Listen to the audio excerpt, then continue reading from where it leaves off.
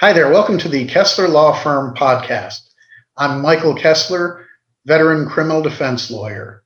I've been defending the rightly and wrongly accused, primarily from Florida's Treasure Coast, since the mid-1980s.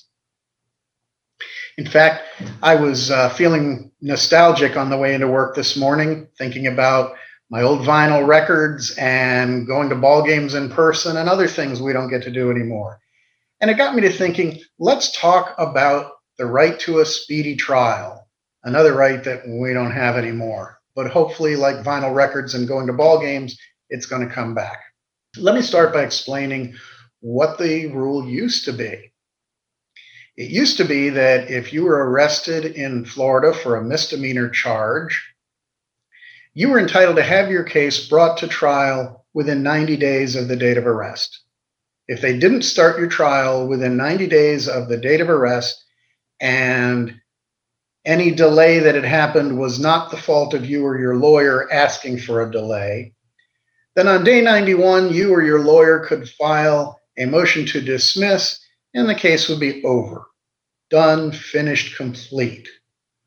The same rule was in place for a felony trial, for a felony charge, but the time period was 6 months, 180 days.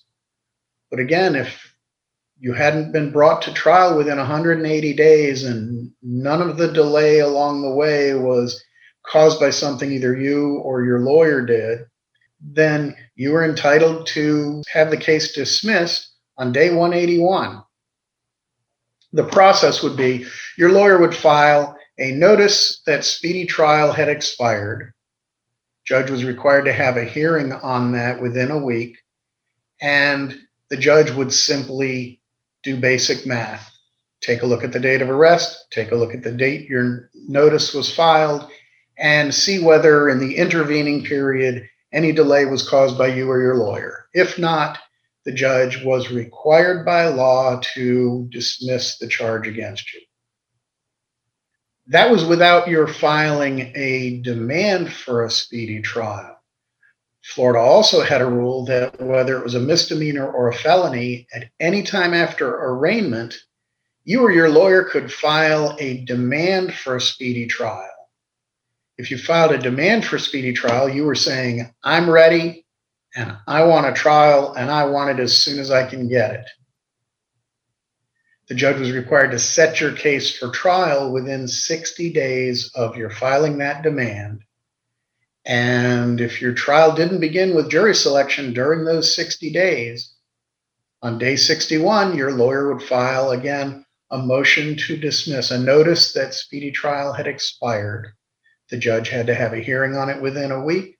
And if you were right, case was dismissed. Along the way, some people used that rule successfully and some significant high-profile cases got dismissed. And so the powers that be decided we better help the state, help the prosecution, and change the rule. I think of this as the oops exception or adjustment. Oops, we forgot. And so the Supreme Court built into the rules.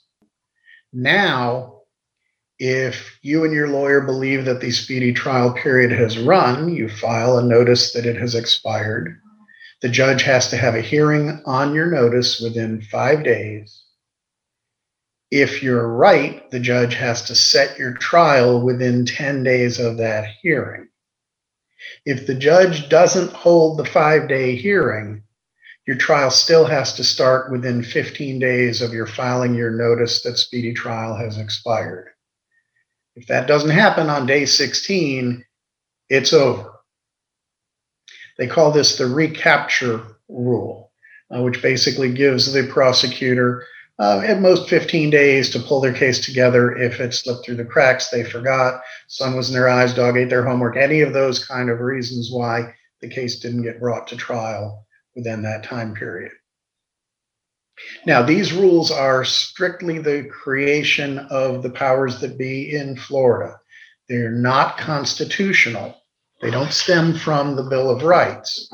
You do have a federal right to a speedy trial, but in order to win a dismissal because your federal speedy trial right has been denied, you pretty much have to show that, number one, you were innocent. Number two, you could have proven your innocence.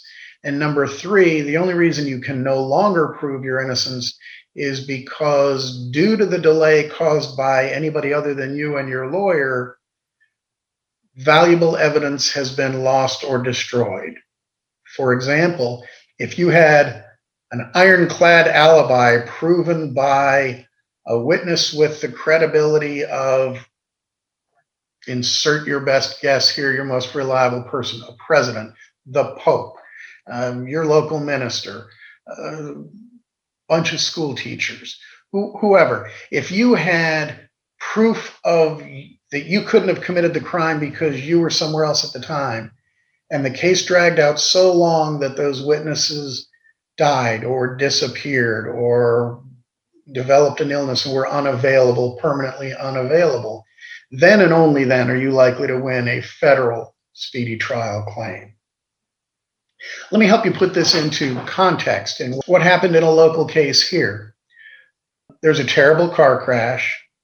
A person died as a result of the car crash. The accused driver was believed by the police to have been intoxicated. He was arrested. He was handcuffed. He was taken by the police in the back of a police car to the hospital where they took a blood test. He was told again he was under arrest. Then after they had the blood test, they unarrested him. And the state, the police, and the prosecutor took the position that he'd never been arrested at all. The police sent off the blood test, and when the blood test came back many months later, they arrested him then. When his lawyer prepared the case, she discovered that, in fact, he had been arrested the night of the crash.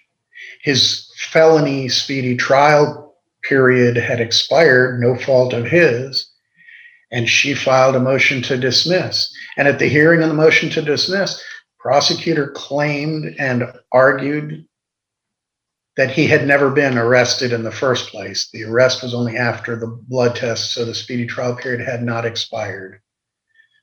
The judge reviewed the evidence, including the videotapes from body cams that showed the police not only handcuffing him, but telling him he was under arrest. The judge quite rightly found that he was in fact under arrest, and the speedy trial period for a felony started that day. That felony period has changed from 180 days now to 175 with the 15-day recapture period, but they didn't get the case to trial during that period. When the lawyer filed the notice that speedy trial had expired, instead of getting the case into trial within 15 days, the prosecutor took the position that the defense attorney was wrong and that the period hadn't expired at all. The judge found, yes, it did. He was arrested that night. The speedy trial period has expired. The notice was filed. The 15 days have gone by. Trial hasn't started. Game over. Prosecutor appealed, and the 4th District Court of Appeals said, no, trial judge was right. Prosecution was wrong. Now, that's a very unusual outcome because usually prosecutors would not take that chance. In fact, when there is one of those terrible crashes where somebody dies, the police ordinarily do not arrest the driver that night for that very reason.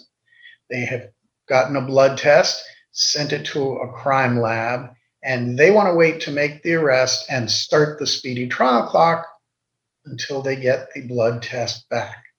They not only want to risk the 6 months expiring, but they don't want to take a chance on some bright, aggressive criminal defense lawyer filing a demand for speedy trial early and limiting the prosecution to the 60 days. Let me adjust that a little bit. The time periods now on a speedy trial demand are that the judge has to have a hearing within 5 days of the demand. The trial has to start within 45 days of the hearing. And when speedy trial has expired, that 50-day period, we have the same 5 plus 10-day recapture period if the trial hasn't started. So now your speedy trial period with a demand is actually 65 days. This is why sometimes when you read in the paper about one of those terrible crashes, you have to wonder why they didn't make an arrest. Well, there's the reason they didn't make an arrest. Alas, like vinyl records and going to ball games in person, our speedy trial rule has gone away. Hopefully, that's only temporary.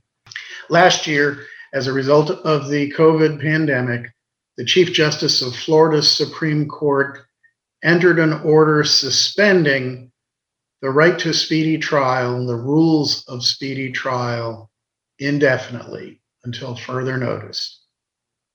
Many of us have been clamoring loudly to get this right restored to us and to our clients, but that has not been the case yet. And understandably, prosecutors are lobbying to delay the reintroduction of speedy trial for as long as they possibly can.